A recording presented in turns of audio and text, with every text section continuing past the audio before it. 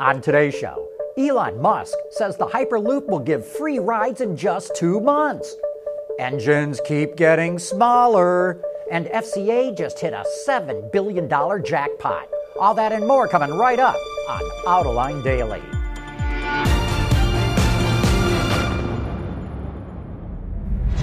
This is Autoline Daily, the voice of the automotive industry.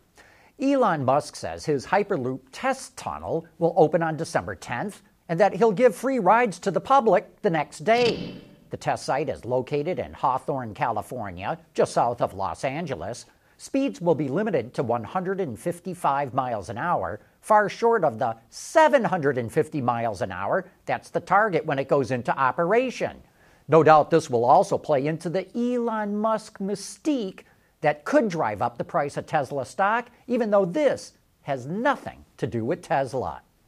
The engines in cars and trucks in the U.S. keep getting smaller. That's thanks to downsizing and turbocharging. Ward's Auto reports that the average engine displacement last year was 2.9 liters. But by 2025, that will drop to 2.6 liters. Now that's for all light vehicles. Passenger cars will have an average of 2.1 liters, while trucks will have an average of 2.8 liters, but that's down from 3.2 liters today. Speaking of engines, we took a trip down memory lane on Autoline After Hours to take a deep dive into the Ford Flathead V8. It wasn't the first V8 ever put into production, but we talked about what made it innovative. So the big innovation here, prior to the Flathead V8, every V8 was found pretty much in luxury cars, high-priced vehicles. And that's partly because they had to make them in separate pieces. They didn't have the foundry technology to do them in one block, go. A single block, whereas the others were, castings that were bolted together. A floor and exactly. Well, you'd have a crankcase, and then you'd have a separate casting with the cylinders and then the intake and everything. So you'd have to machine all those surfaces, you'd have to hold those tolerances, and you have to assemble it. So there's all this work that goes into it. Henry Ford, through sheer force of will, I guess, got them, Charlie Sorensen, his cast iron Charlie, one of his engineers, to design this engine and produce it and get it reliably done in one go, which brought the cost down enough that they could put it in a low-price car to compete with Chevrolet. Sorensen was a manufacturing genius. Yes, yes. You can watch that entire show right now on our website or on our YouTube channel. And coming up next, man, we just saw one of the best races in the Formula One season.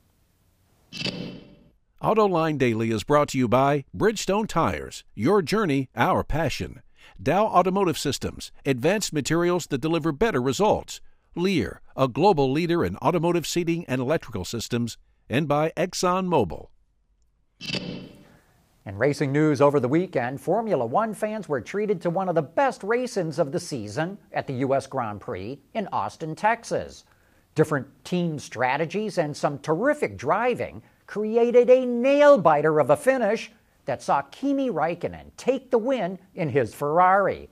It was the first time in 5 years that the 39-year-old Finn won a Grand Prix. Second place went to Max Verstappen, who started 18th on the grid in his Renault-powered Red Bull. Lewis Hamilton took his Mercedes to third place, but failed to sew up the championship. His battle with Ferrari's Sebastian Vettel will continue for at least another race. In the NASCAR Cup race, Chase Elliott pulled out a win in his Chevrolet Camaro at the Kansas Speedway. Kyle Busch finished second in a Toyota Camry, while Kyle Larson finished third in another Camaro. Even so, Larson was eliminated from the chase, what NASCAR also calls the playoffs, and also eliminated were Brad Keselowski, Ryan Blaney, and Alex Bowman. A number of automakers have started testing exoskeletons for their factory workers recently. Now, Hyundai and Kia are the latest. They'll start testing them at their North American plants at the end of the year. The devices, which the workers wear, help reduce stress and fatigue, and that should help prevent injuries from repetitive motions. Coming up next, FCA just hit the jackpot. It was better than winning the lottery. Lear Connexus is the new application suite in vehicle connectivity designed to deliver over-the-air software updates and more from Lear Corporation's E-Systems, leaders in power and data management. FCA just earned itself a big, fat payday. It finally sold off its parts division, Magneti Marelli, and it sold it to Japanese supplier Calsonic Kansei. FCA sold it for a whopping $7.1 billion. This is the first major deal made by new CEO Mike Manley, and he's shown that he's a shrewd negotiator because the late CEO Sergio Marchionne was not able to get the deal done.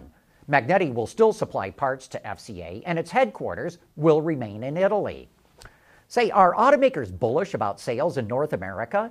They just boosted production in the third quarter, not by much, just about 1.3%. But that says they think the market is still very healthy. Not unexpectedly, passenger car production dropped while truck production grew. Another reason that production grew is that Volvo just started producing S60s at its new plant in South Carolina, though the numbers are still small. Even so, as production grows, so do sales. And that's because every vehicle that gets built gets sold. You know, they don't disassemble them at the end of the year and send the parts back to the suppliers. And with that, we wrap up today's report. Thank you for watching, and please join us again tomorrow.